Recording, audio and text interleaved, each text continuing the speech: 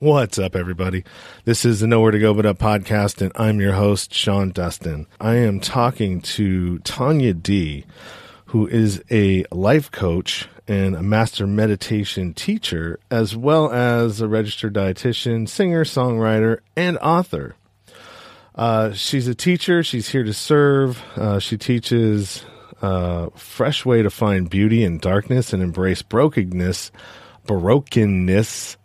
as a path to a new life.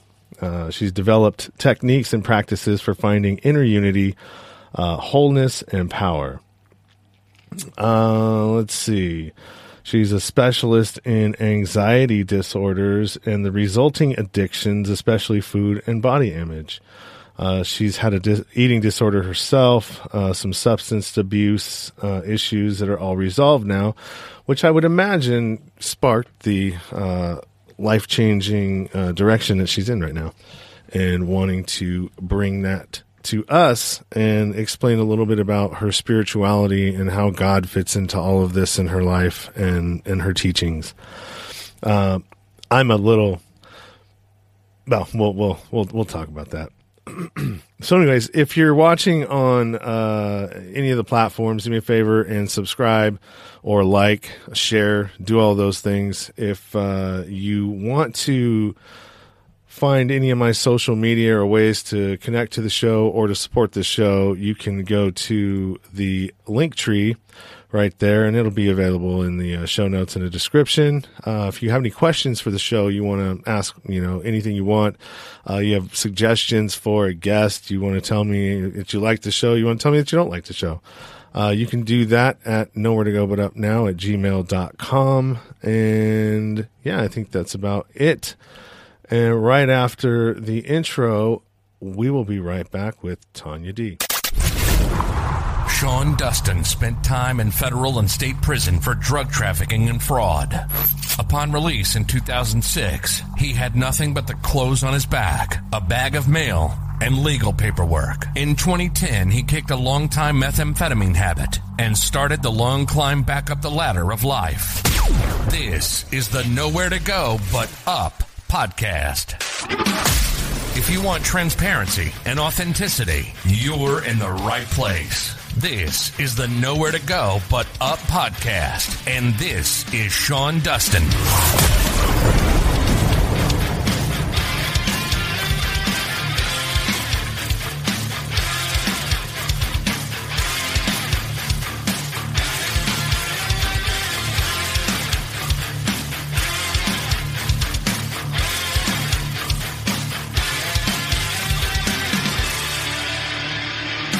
Hey, Tanya, how's it going?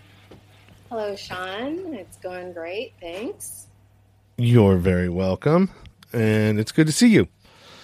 I've been following you a little bit on social media, and as we were talking before, your Instagram, you just came back from a either week to 2 week stint down in Costa Rica. Yes, I did. I went to a retreat center for the last 2 weeks of Christmas, and I was able to take my life practice that I've been developing it for probably the last 10 years for sure, but it's a Christ-centered devotional chant practice that leads into a meditation and prayer practice. And I was able to present at this Deva Premal in Mitten Gayatri Festival. It's a big chanting, ecstatic chant festival. And it was quite wonderful to be able to do that. Now, when you have all those people, because I know that there's a lot of power in prayer, especially in groups. Did you feel like? Could you feel the energy? Could you feel, like what was that like? So I started this being in groups like this because you can definitely feel the energy where two or more are gathered, where you have the same intention. And especially in these ecstatic chant or devotional chant gatherings where we're in big circles and we're singing songs, and the intention is to sing songs to God or whatever you want, whoever your God is. It's basically singing prayers of, peace and love and joy. And the vibration in the room actually starts to penetrate your body, because sound is a movement of energy, and it penetrates all the way to your heart, and you start vibrating, and it holds you. So it becomes almost easy to just sit in a meditative space too, because that vibrations of everyone is kind of holding you in place. So it's quite an experience, and feels like very cleansing and purifying to your heart. So everyone there ends up being in these great ecstatic moods. So it's fun to be around, even just the crowd before and afterwards, during. Yeah, it's great. Yeah, it sounds cool. I've thought about that, when people,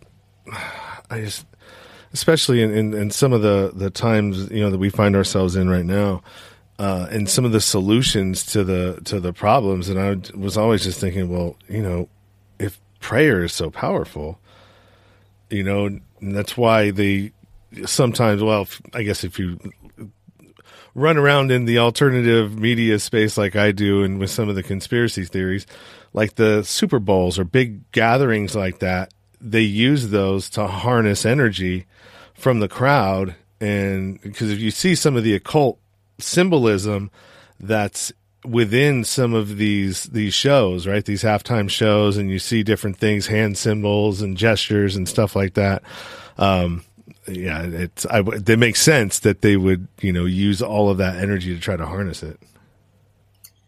Well, from the beginning of time, words are shown to be creative. So words are creative. So whether it's a chant, go Rams, right? That's a chant. It's words. Or you're sitting in a group of people and you're chanting. It's the same thing as like sitting in church and praying or not singing hymns, right? So but you're kind of making it like the prayer is powerful.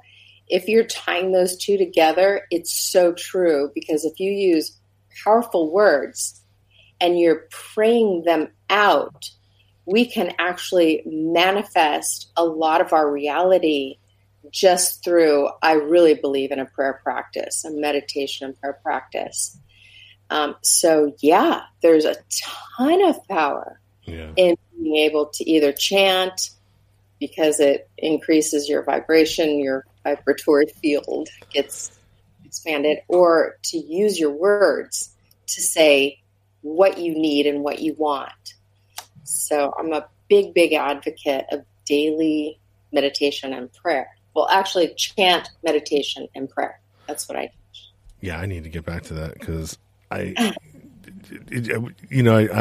have a million different excuses why I don't do this. I'm kind of a procrastinator, so I push everything to the end, and then it's like, all right, well.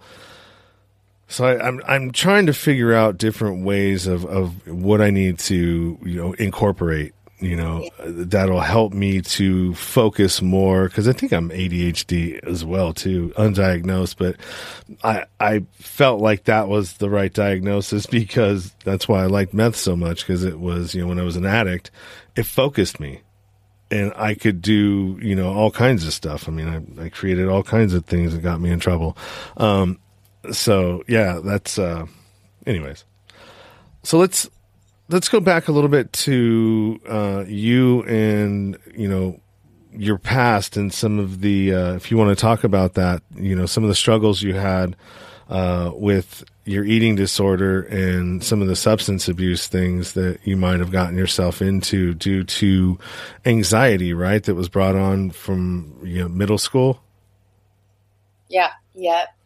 So right, that's how I ended up having this practice, because it really started when I was 14. My mom left our family. She just up and left one day.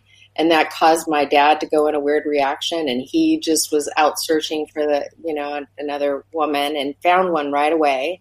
And my older brother was old enough, he was 16, to kind of just split. And I was left on my own. And then that same year, a lot of things happened in this 1 year. My mom leaves, my family falls apart, my godfather sexually abuses me.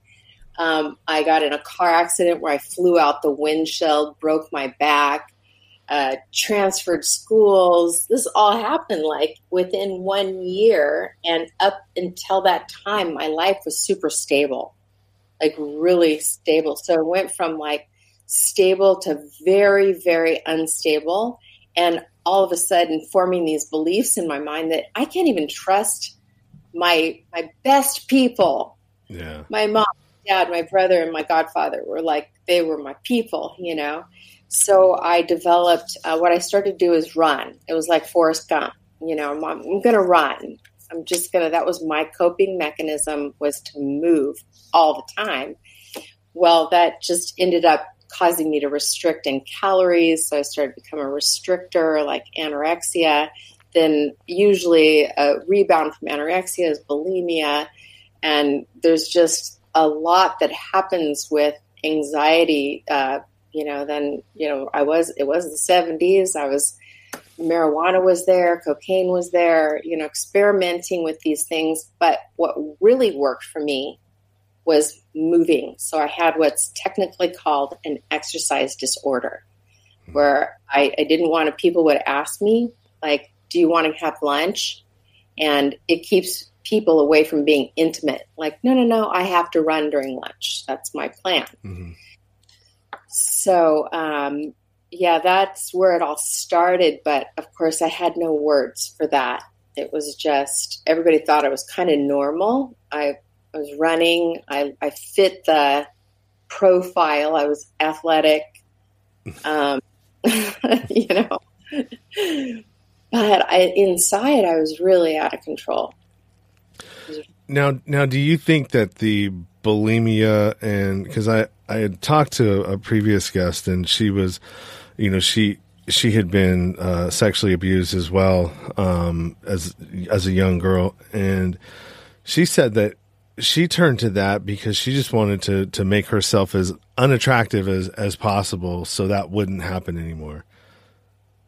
Well, I'd say so. I'm a registered dietitian. Mm-hmm. I became a registered dietitian to figure out my eating issues, and I specialized in body image and eating disorders. And everyone has their story of why they needed that thing to protect something inside of them.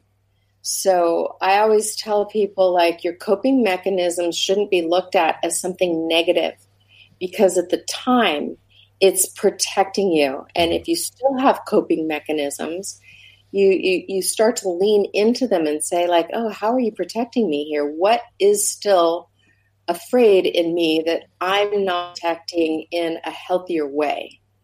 So, you know, for her, me too. So running kept me out of intimacy. So bulimia, you know, maybe she told people I'm bulimic and it turned them off or something, you know. Yeah. And the result was she didn't have to be in a close relationship. Yeah. So, it's different for everybody. The truth at the bottom of the, it's almost I want to say, it's a projected picture. You know, the food becomes the object of the need to protect something else. The food or the exercise or the coping mechanism, drugs, alcohol, whatever that is, it's a metaphor for what you really might need more of, or you're afraid of something. So it's different for everybody. Yeah, addictions suck, man. Because I don't think that they don't like, for me, it didn't start out as that. It started out as fun, and then it became a habit, something that I would do all the time, and then it turned into an everyday thing, and then it turned into, okay, this is something that I need to get through my day and to get through my life, and it's, it's kind of crazy. And that's how, I used marijuana in that way. And when I got sick with COVID, remember when we were supposed to have the first interview, we had to reschedule this. I stopped smoking because of the cough, right? And I started realizing, like, oh, you're doing it again. Even though it's not bad for you, but I see where it's becoming a cyclic thing. You know what I mean? And it's like, oh, because, whatever it is, from, doing a job that I don't like, and, well, this is the only way I can get through the suffering of this, and so it's been interesting not doing that anymore, and like how to navigate it. I guess you would say straight. Well, sobriety. Let's just use that word. I think it's an interesting word. It doesn't always mean abstinence to me. Like in the Bible, it says, be sober and conscious, be awake and alert. So if anything taking you out of being able to be conscious, awake, and alert too often or too much, then that's something to take a look at, because we need to be awake and conscious and alert so we can make the best decisions, right? Yeah. And be kind of in tune to maybe somebody else's intentions. Yeah, absolutely.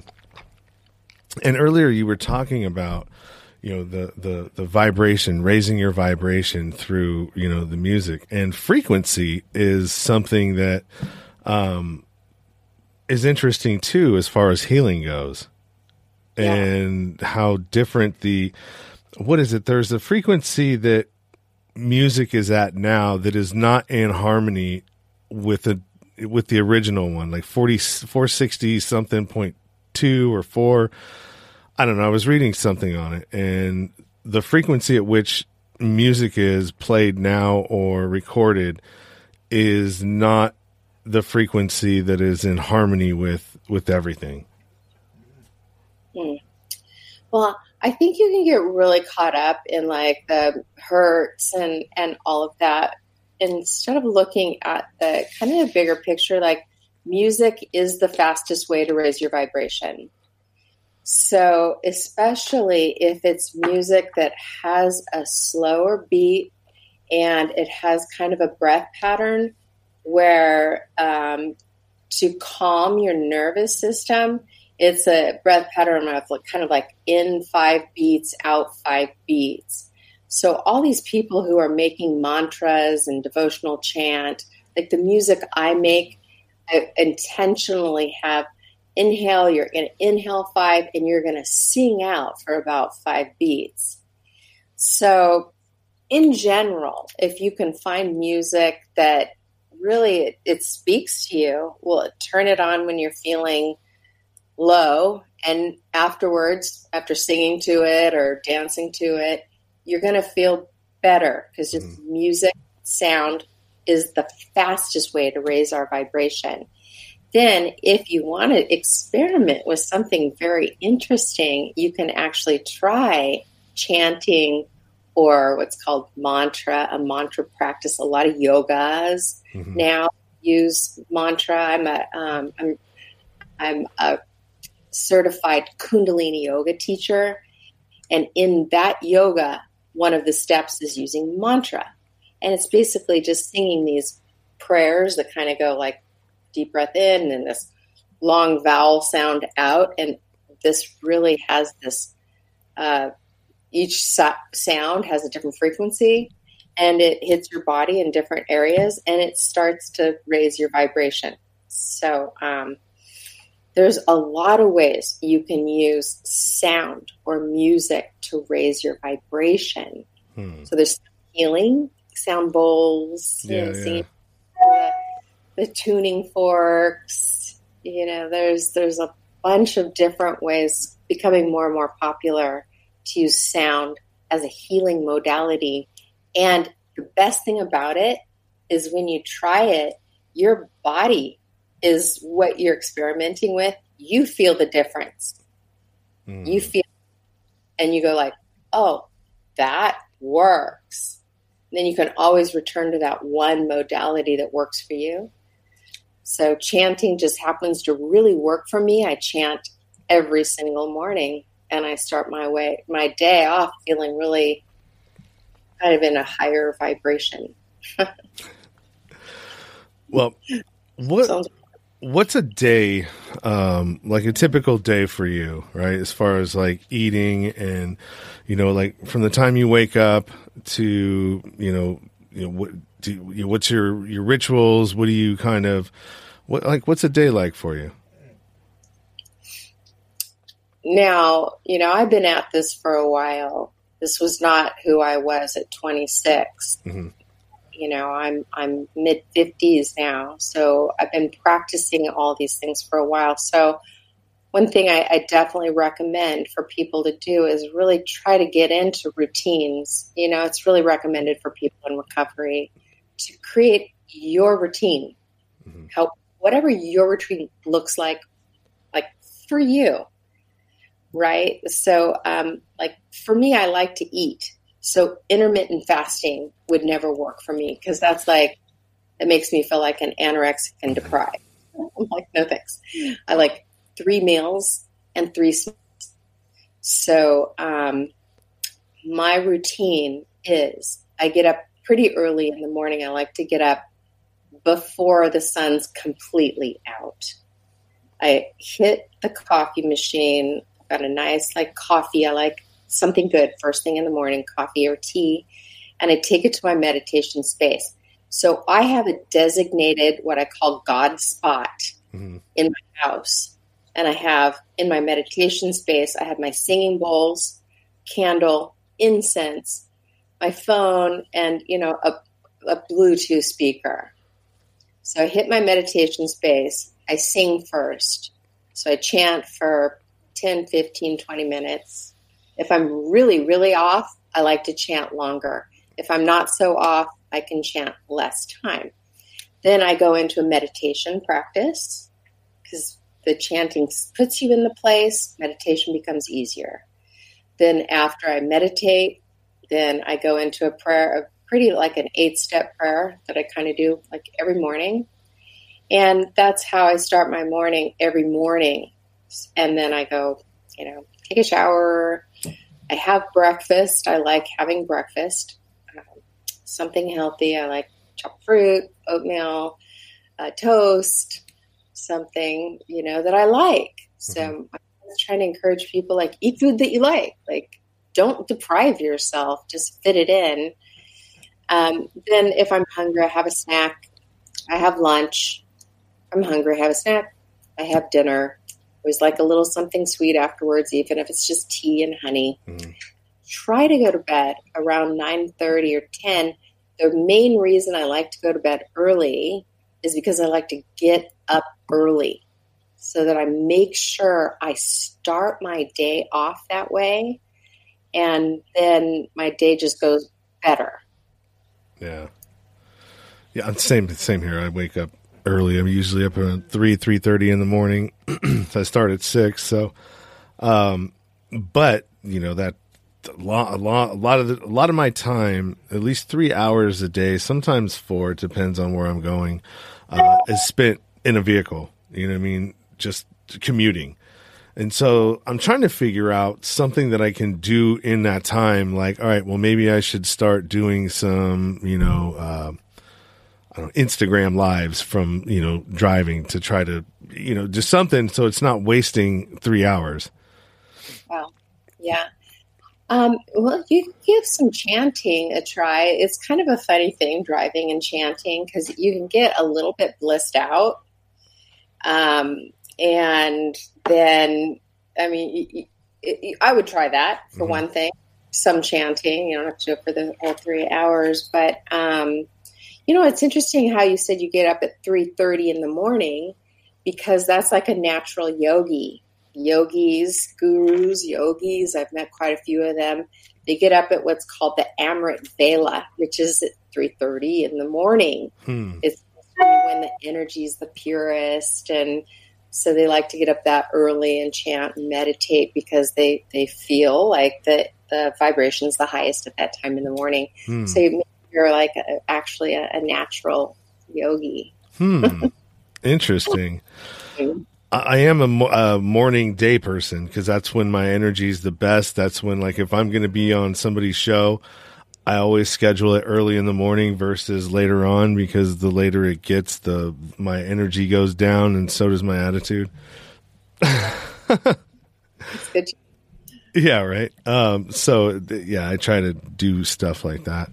What else was I was going to ask you a question. So, let's talk a little bit about the difference between spirituality and organized religion. And the reason why I say that is because when I'd gotten the request to come on the show, I immediately, in the first time I looked at it, I glanced off of it, and I saw God, Christ, and these words that were trigger words for me, and I'm like, well, no, I don't know if I want to talk about God or religion, Christ on this show. I'm not a fan of organized religion. Spirituality is completely different. It's not the same thing. And, everybody, like you said, uses something different. For me, I don't use God because it means something different to me that turns me off. So I just use the universe, and I guess maybe it's because I'm a recovering Catholic, from being younger and being forced to have to do all these things and communions and catechisms and all of this stuff. And then as I'm getting older, you realize that religion, and you start going back to the past and going into stories and different historical things, that organized religion was really meant to control people when no one else was looking. You know what I mean? And they're fear-based, especially Catholic. It's, fear and guilt. That's how we're going to get you, and that's how we're going to control you. And, anytime that man or woman, humans touch things, they corrupt them. And so that's like the religion to me is organized is like out the door. I can't even deal with it. But I find myself still getting caught up on that word, on God. And it just, there's something I need to, probably need to look into that a little bit. Like, why does that word trigger me so much to where I'm just like, no, I don't want to deal with you. Well, they do say those things that resist are kind of a calling for us to look closer at, but you're so not alone in this path. The whole spiritual but not religious growth. I mean, the movement's huge, and it's a good movement. Mm-hmm. I really, really believe in the movement towards spirituality, because just the word spirituality, you-ality means to build. So spirituality is building your spirit, and that's where we get these higher powers from, is more from our spirit. So I would say religion, religion goes through these changes about every 500 years. So 500 years ago, it was the Reformation, and, the church underwent this big thing. And we have it's 500 years later, there's a whole big Reformation happening in the church. And it's very obvious what churches now have settled into dogma that actually isn't the teachings of Christ. So, Christ came and he was a total rebellion, and he was basically telling all of the religion at the time, like, no, you're wrong, and I'm a Jew, and I'm not following your religion, and I'm going to try to get people to not follow religion. So, now it's just pretty obvious. A lot of churches are having to say, wow, we've missed the mark even years later. Like, Christ teaches inclusivity. and he teaches unity. So I like to separate out religion, and the teachings of Jesus are very, very different. Mm-hmm. Right? And now religions are all having to scatter and regather, like you can see them if you watch it. Like the Catholic Church is like, oh, now we allow this, and oh, now we do this, and now churches are, oh yes, now we're okay with gay people and LGBT. It's like they're really trying to, basically what they're doing now is actually doing what Christ taught, which is to love your neighbor as yourself. So I, have this big background in yoga, which had made me read all the spiritual texts from the East. And then religion, I've been studying the Bible for like 30 years. And then my science comes into all of it, my science major. And so whether you want to call God, the universe, the higher power, God, the one, the creator, Abba, Father, the divine parent. Source. The source. The truth is this source, love. It says in the Bible, God is spirit and God is love. This source lives in our heart. So this is the most important thing for everyone to learn. Doesn't matter what you call it, because God is undescribable. This source, this force, this electromagnetic current is in our own heart. So, and that's what the Bible teaches, that Christ will make his home in your heart as you believe and trust. So if you believe that you've got this spirit in your heart, that's the higher power. And you can start functioning from that place. Your life becomes pretty interesting, for one thing, and very powerful, very powerful. So completely understand your path. Yeah, that's good to hear that I'm not alone, that there are people out there that feel the same way. John, I wanted to say one thing about that question, because, I also watched your podcasts and was catching up on, some of the main things you talk about. And a couple of them really actually intersect with what we were just talking about. And that's authenticity. This word you have, and I love the word authenticity or transparency. Mm-hmm. You see, you're very authentic. And one of the things that I teach is, where do we find our authenticity? And I think we find it in our heart. Like, that's where spirituality is building spirit. Spirit is in our heart. And that's where we'll find our authentic path and often our own truth. And our truth is what makes us authentic. Right? No, absolutely. And, a huge reason for that, and why I emphasize that, is that I was the complete opposite for a long time.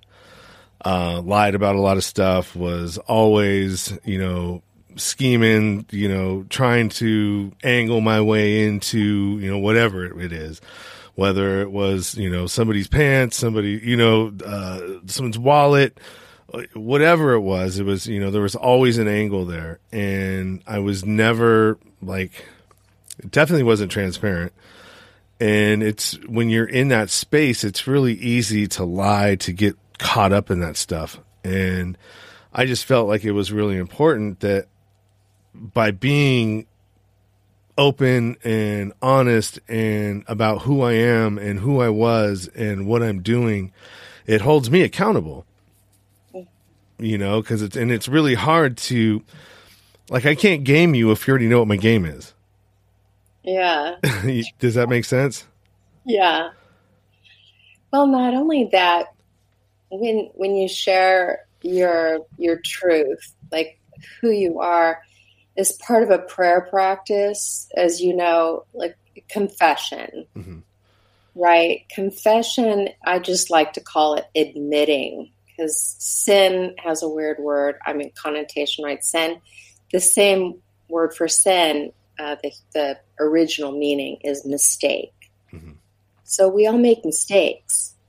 And so confession of sins means admitting our mistakes, right? Well, we all make mistakes. So if we can't actually admit that we make mistakes, it makes us less human.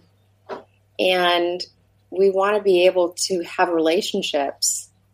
So to have a relationship, like, say, with God or your higher power, the source that might come in and help you, the force that there is a field out there that actually wants to help. When we admit our mistakes, then the force knows how to help us, or another person, or it makes us more relatable. So, like, even the whole path to recovery, there's this whole, you have to go through this period of admitting all your mistakes. And it feels good. It actually is so hard at the beginning. Yeah. And then the more you're like, oh yeah, I admit it. And then somebody goes like, oh yeah, me too. Make that mistake too. And then all of a sudden you have this connection, right? So, and you're authentic, then they can be authentic. And this grows, like, ability to be honest feels so good in the long run. Yeah, it's a lot easier too, because you don't have to remember the story that you told, this person, all right, well, what did I tell them? What? I don't know. I can't remember what I told those people. So right. Yeah, I agree. And it's less, it's less stressful too. Yeah, because all that energy that used to go to creating the lie, making up the lie, covering the lie, maybe even trying to live the lie, now you're just free to create a new life and create, like, all that energy goes to, like, get better habits, healthier habits, and better relationships. And so you have a lot more creative energy. Like, I'm going to create this podcast. Yeah, that makes sense. Yeah. Let's see. You have a book, not published yet, right? Yeah. Or you're working on getting it published? Yeah, we're right at the very end. I've been working on it for about 8 years. It's definitely turning out to be my journey, like how I went from anxiety that created quite a few different addictions, eating issues, then the substance issues, then the codependency issues, into how did I create, like, a daily meditation practice, a daily meditation and prayer practice, which is the 11th step in the 12 steps, is to have a meditation and prayer practice, which I think if they were to move that step a little bit down, like earlier, it would make going through all the rest of the steps easier. So do you think earlier would set the tone at the beginning of your day? Because if you're doing this in the beginning, then you're literally setting up a road and a path of thinking and thought. Yeah, well. And intention. If it's earlier in your day, then technically what the Bible promises is God's grace will be in your life. So if you connect to that higher power every day and you confess where you're struggling, then you're going to have more grace and help in your life. So yeah, if you do that practice early in your day, then your day goes better. And I know that. That's why I have to do it every day. My day just goes a lot better. There's a lot more synchronicity. I'm just more clear. Like, maybe I wake up in the morning and I'm actually sad and I didn't even know it. And I get the tears out, like, really early in the morning. And then I go through my day. I'm like, oh, I'm good. I'm kind of cleansed, or I'm angry, get it out. Or like when you're doing a recovery program, like if you can learn to meditate and pray just a little bit earlier, it makes things like better. Mm-hmm. They saved that for the 11th step. And basically the promise is if you have a meditation prayer practice, you're going to have a spiritual awakening. That's the 12th step. So basically what happened is I got to the point where my anxiety was uncontrollable after a divorce. I went through a divorce. My anxiety went through the roof. It was probably because I never really addressed it when I was younger. Mm-hmm. And all of the books say, well, you have to learn to meditate if you're anxious. And I was like, what? And of course, it's almost impossible to meditate when you're anxious because you're like, you have to move, you have to think, you have to do. So I went on this long journey on figuring out how to sit my butt down and meditate every day.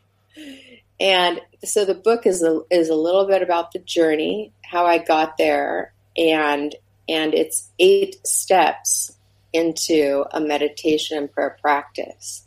So I'll go through the steps, like I go through the body and how to be in the body, the breath and how to use the breath, the word and how important the word is, the spirit, our heart, our soul. Most of us don't even know our own soul. Mm-hmm. So people how to get through our own soul, and then how to surrender it all, which is important, surrendering, and then how to pray at the end.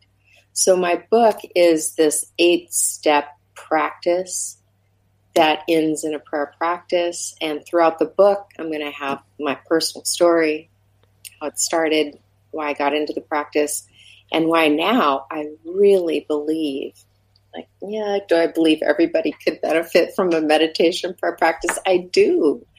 I actually really do. And I think that's why meditation is so popular right now, is because when you meditate and you get kind of good at it, you go to a space, and the space is different from our outer life, and it's the God spot. It's the universe. It's the force. It's the creator. It's the one. So other people use, plant-based medicines to get to that space. Have you ever used any of like mushrooms or stuff like that in any of your like trips to Costa Rica or like any of the other types of places like that? Have you incorporated that into any of your practices? So mushrooms were around even when I was in high school. And so I did some mushrooms in high school and cannabis. And I'd say I went through a period, and I actually think it's very, very important for people. When I was in my yoga practice, yoga was one of the things I was doing to try to learn how to meditate. Mm-hmm. I went through a period of pretty good sobriety / abstinence. So this is where I kind of started cutting everything out. Mm-hmm. And I'm going to chant, I'm going to journal, I'm going to meditate, I'm going to pray. And I think everyone should at least go through a period of what it feels like to be completely abstinent. Mm-hmm. And what things get added onto you. Do you get more peace? Do you get more happiness?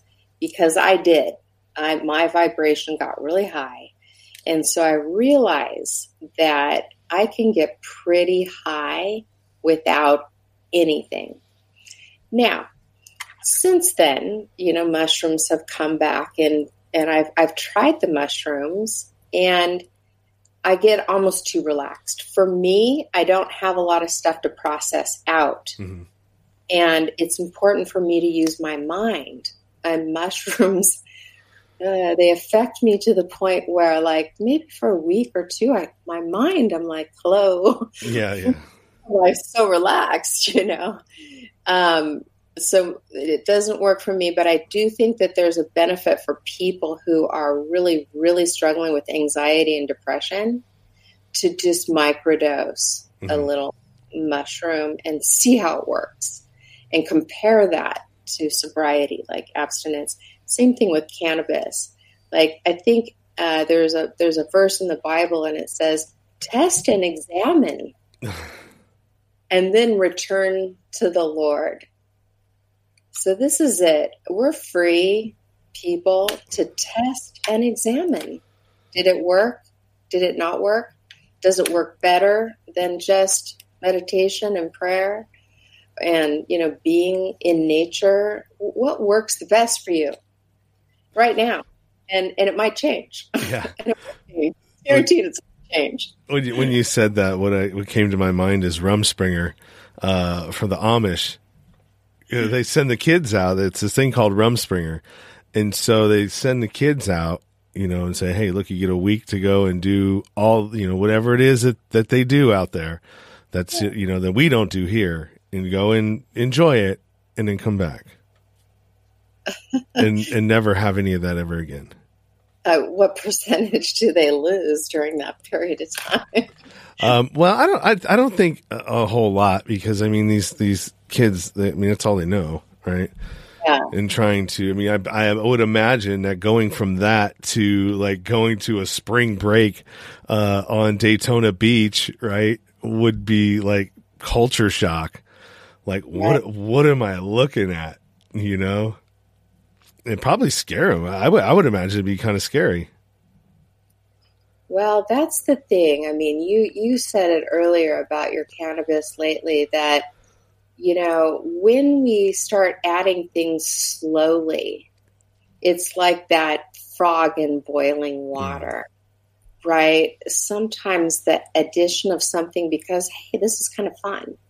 And then it becomes, hey, why shouldn't I have fun first thing in the morning?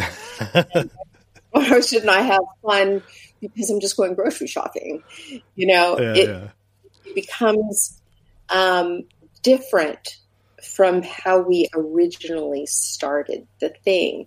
And so all of a sudden the frog's like, oh no, like I'm boiling in this water. I'm going to die. Right. And you got to jump out. So it's being aware enough. And that's why the comparison to like test and examine, you're testing and examining. Does it work for me to do that in the morning? Does it work for me to do that all day? To like, let's say how it was before that. Mm-hmm. And you know what? Maybe not. Maybe I need to go back this way a little bit more and just use that recreationally. Mm-hmm. Maybe that works for me. So for me, the answer to your question, the long answer is, for me, I can use anything recreationally now. I can actually use a glass of wine or a bit of weed or a microdosing of mushroom when it's to have some fun. Mm-hmm. Mm-hmm. It's not to get me through life. So that's a big difference. I use technologies that are really raising my vibration to get through life. And then if I'm super happy and I'm at a festival, then, or something like that, you know, it's a Sunday afternoon. It's really beautiful outside. It's not a coping mechanism at all. That's a good answer.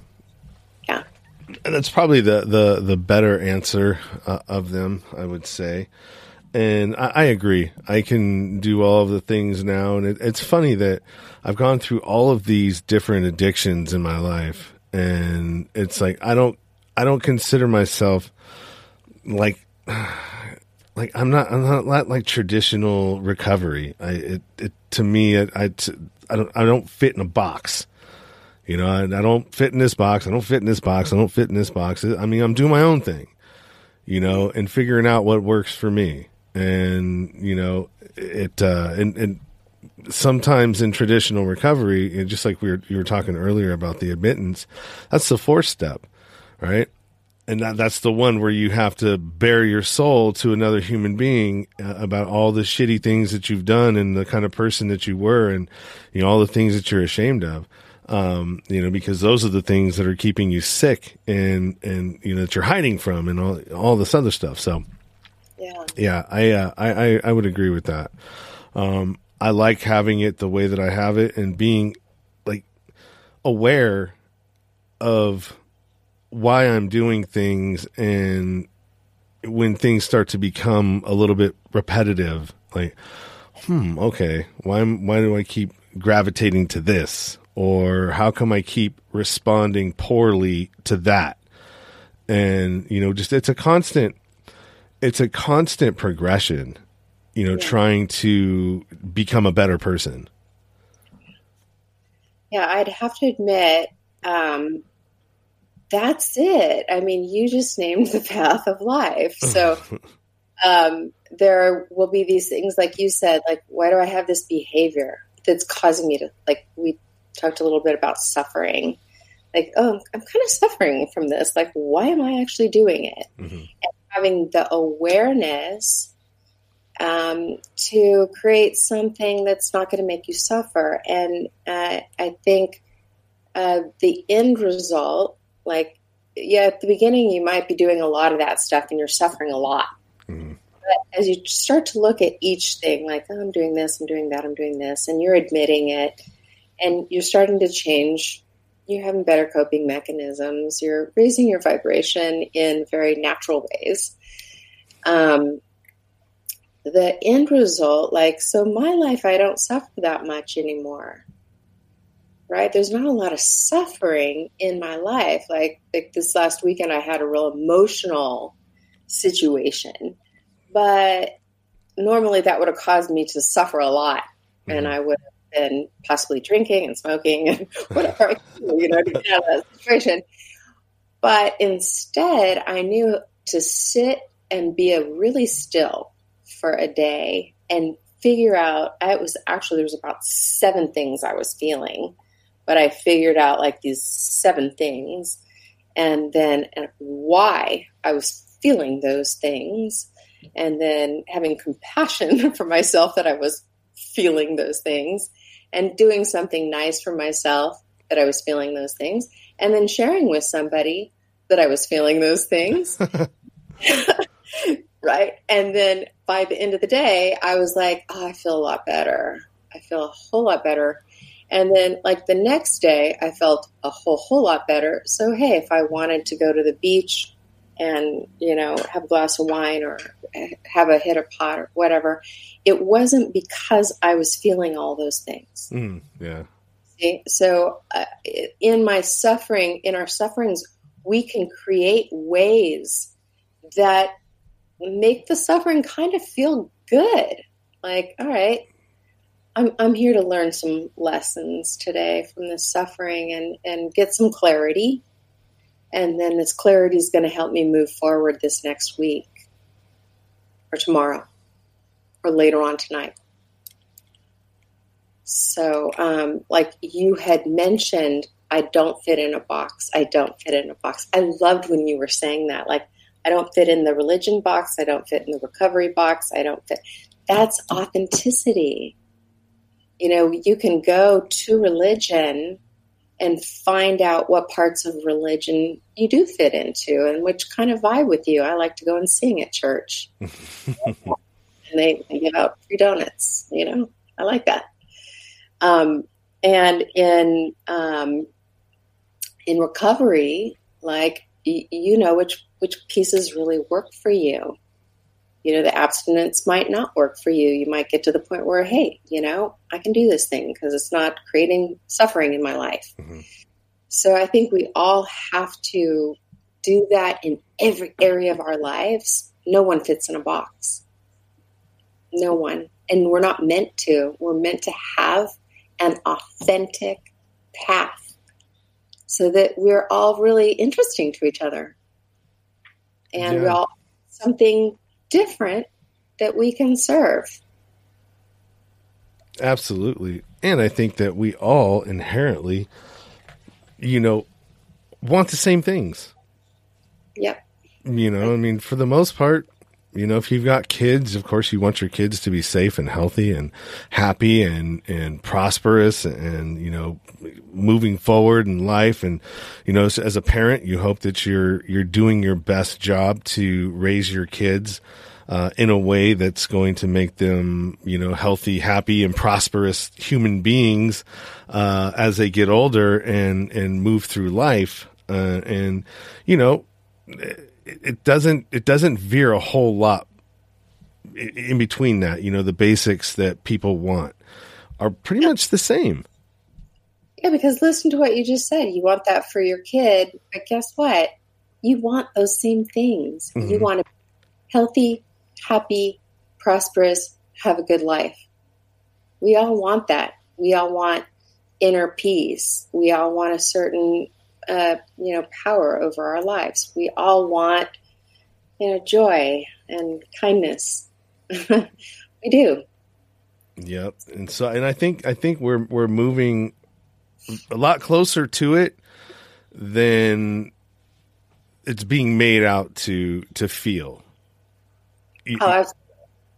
When if you're plugged into the mainstream narrative and you're watching the trauma box, and as you're being abused by the mainstream media, but when you look outside and you talk to people and you start to realize that more people are waking up to like, hey man, I just want to be happy, and this over here is just not making me happy. And I don't understand what's going on over here. And that's making me question even more things. And, we're in this period of awakening, I believe. Yeah, absolutely. But I think we do realize there's evil in the world and there's good. And listen to yourself like, oh my God, that just feels like evil. The box, trauma box. Mm-hmm. It feels dark to me. It feels not right to me. And so I'm not going to put too much of my attention there. Mm-hmm. When we put our attention, things grow. So I think this is a huge shift. It's called the Aquarian Age. Mm-hmm. And it's a shift into peace and unity and beauty. So, nothing's easy. No transition is easy, and we're going through it. And it's going for a little bit, but keep your sights focused on the good things. Mm-hmm. And then good things will come back to you. I really believe that. Well, that's a great point to end it on. Yeah, sure. Sure. So why don't you let everybody know where they can find you? I have your website down here, which has all your social media connected to it in the banner on top, correct? Right, exactly. That's a good place to go. Y'allight.com is my current website, and I have a place where you can sign up for a free newsletter. I send it out every week, and I send out a lot of free music, meditations, videos in my newsletter. And that's a good place to go. That's where I'll launch my book. I'll put it on there somewhere. And I have meditation and prayer challenges on my website, and all sorts of fun little things you can do. So, yeah. Awesome. Y'allight.com. Y'allight means Yah is the original word for God. Mm-hmm. And light.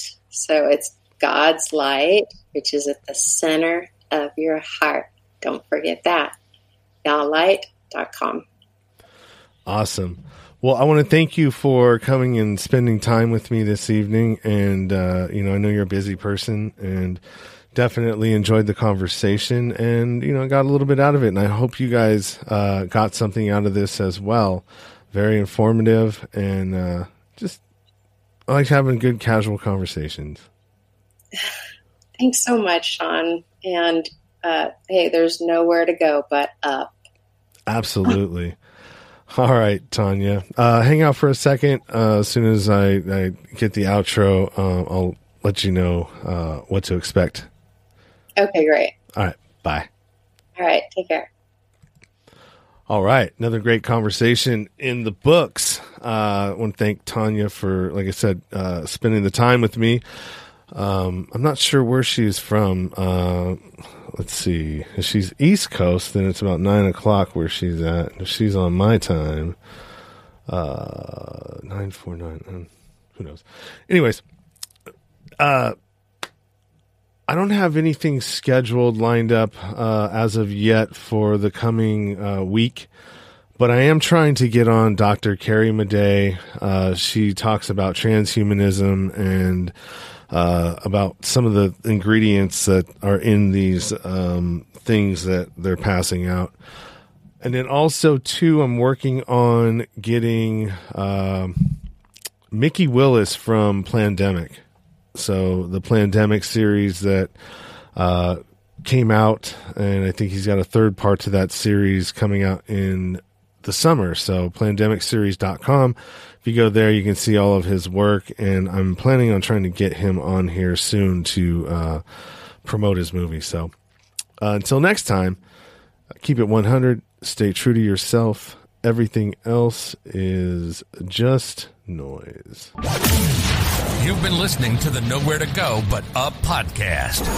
Sean is a single dad, a union blue-collar guy, and he spent time in federal and state prison for drug trafficking and fraud. When he was released from prison in 2006, all he had was the clothes on his back, a bag of mail, and some paperwork. Since then, he's turned his life around and shares the struggles and successes on this podcast. We hope you enjoyed the show, and we hope you were moved to connect to the show. Book a guest spot. For merch, Patreon, PayPal, and social media links, go to linktr.ee/nowhere to go but up. On Instagram at Nowhere to Go But Up Now. On Twitter at But Up Now. On the YouTube channel at Nowhere to Go But Up Podcast.